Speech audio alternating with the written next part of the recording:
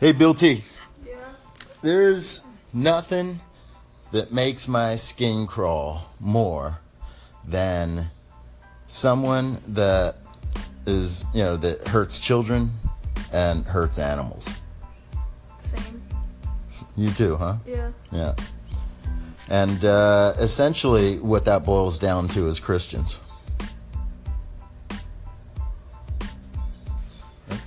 Now, if Christians just kind of, kept to themselves and didn't prance around in the streets and want to put up fucking crosses all over the place, I probably wouldn't think about them so much. But they insist on making themselves known. And they're pretty much child molesters and, animal torturers and pretty much terrorists. Now, it's low-level terrorism. You kind of can't equate it with the high-level terrorisms, people blowing up buildings and stuff. But, oh, I'm sorry. Yes, you can. What'd you say? How can you? Well, the guy that blew up the building in Oklahoma, I don't think you were born when he did it, but he was a Christian nutbag. You know what Christians think? Christians think that the only thing worse than a pedophile, which is themselves, really. Is it devil? No, is an atheist. Yeah.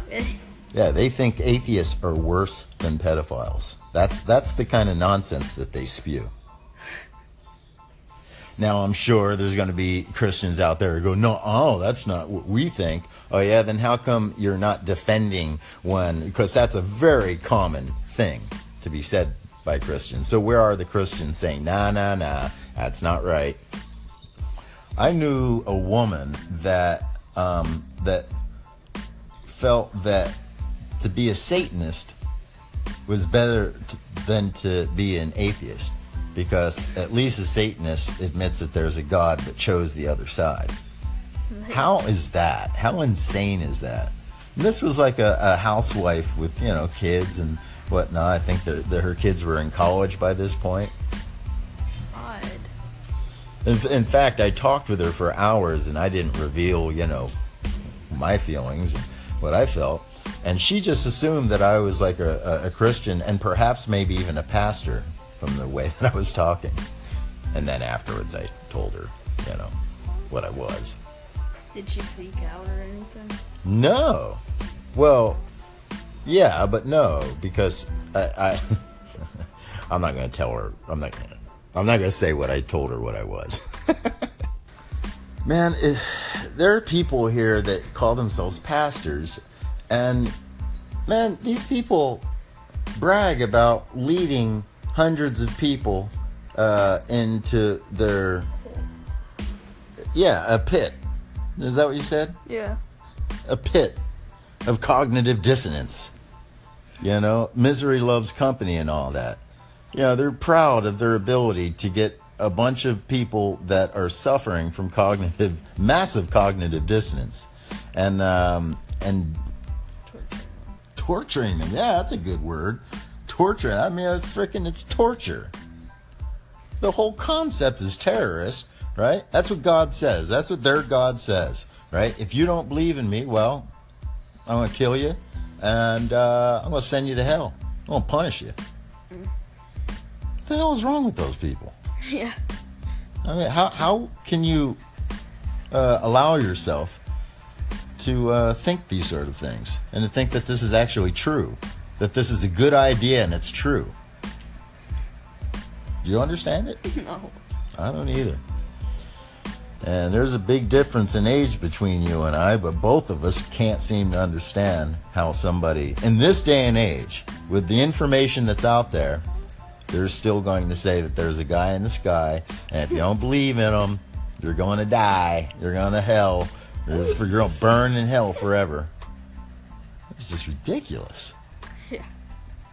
I mean, it's about as absurd as can be.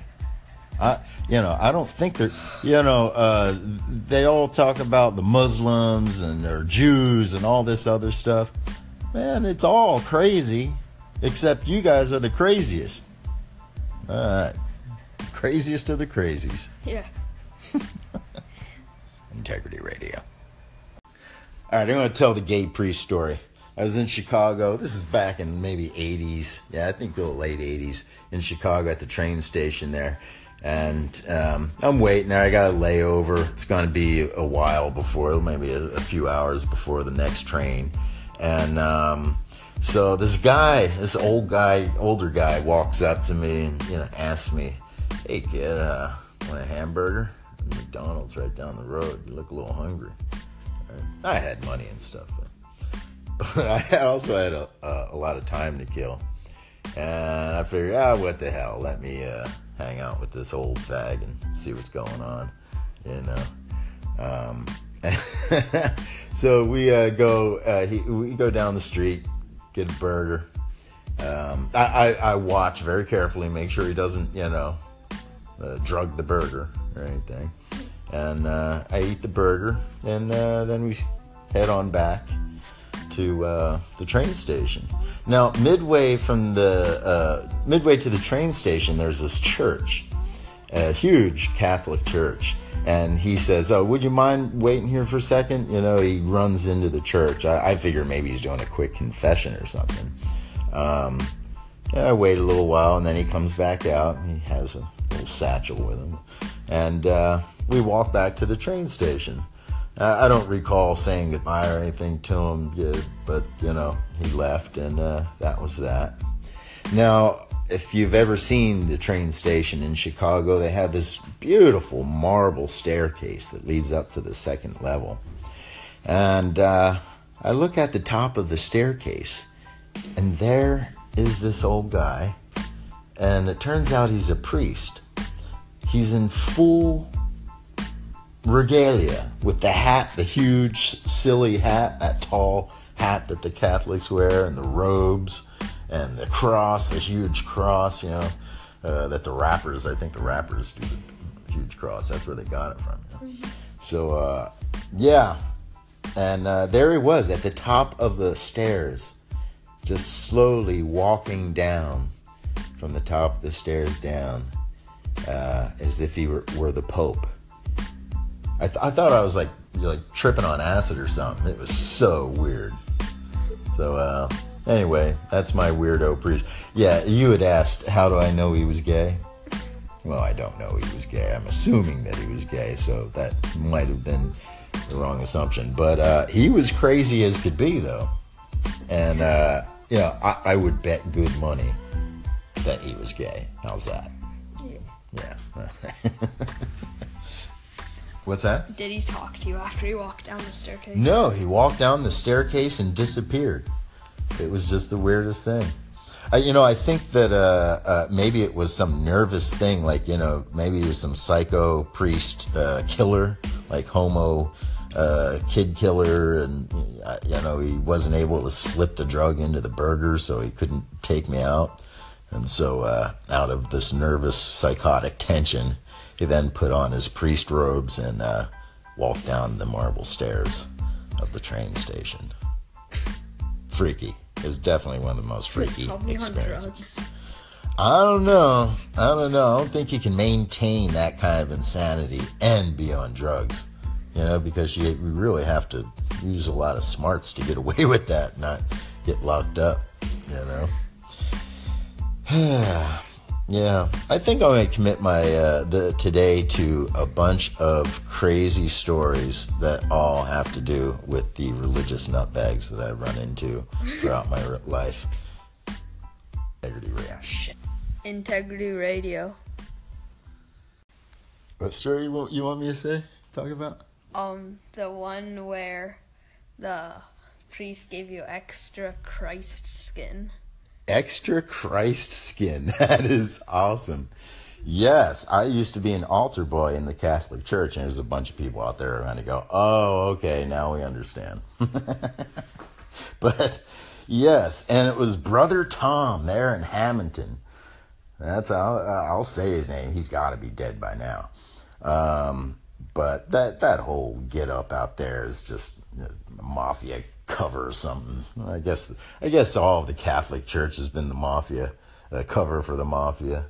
But Yes, I used to be an altar boy, and yeah, our job is to help serve up the body of Christ and the blood of Christ, and feed it to all the cannibals out there.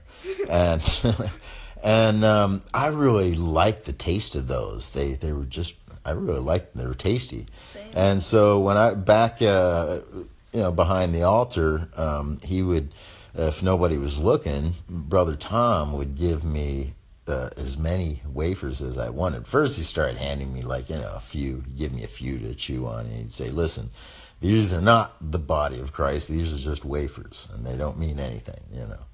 It's not until you do the mumbo jumbo over them that turns into the skin of Christ, as you call it."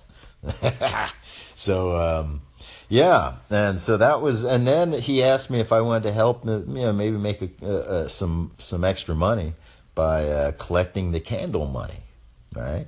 So then I actually had a little job collecting the candle money, because they have candles all over the place where they pray to these various saints. Saints are just lesser gods, I guess, or something like that. And so then he asked me if I wanted to make money cleaning up after the bingo, because Catholics love bingo. They play bingo, and but then you got to put all the tables and chairs away. So I was like, yeah, okay, I'll take that. I started doing that, and we were in the back closet where you put the chairs, and he I turned around, and he was right there, and he grabbed my groin, my balls, right? Grabbed my balls. Cock and balls and all. I mean, it's hard to grab them separate, right?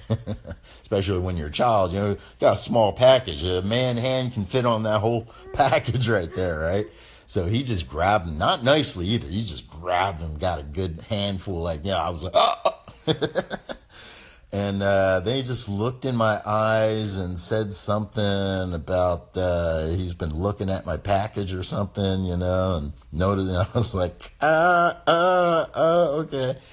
So then he let go, and I don't remember if I ran or walked. I don't remember. But all I remember is I was stoked. I was stoked. You know why I was stoked? What? Because, no, it wasn't because I had a new boyfriend. Bill T, come on now. Giving me that look. No, I was stoked because I knew from that point on I never had to go to church again. Oh. I did. I turned to my mom and I said, I'm not going to church anymore. That's it. I'm done. No. And strangely enough, she didn't ask me why. Did she know or something? I think a mother would know when she looks into the eyes of her kid. Maybe knows something, but doesn't want to know the details, kind of a thing. Yeah. But no, she never questioned it. She just said, okay. And that was that. I don't know if I ever told her the story, But yeah, that's the nut grabber story from Brother Tom out there in Hamilton, New Jersey. God. Yeah, pretty sick. That's why I try to keep you away from the religious nutbags. Yeah. Yeah.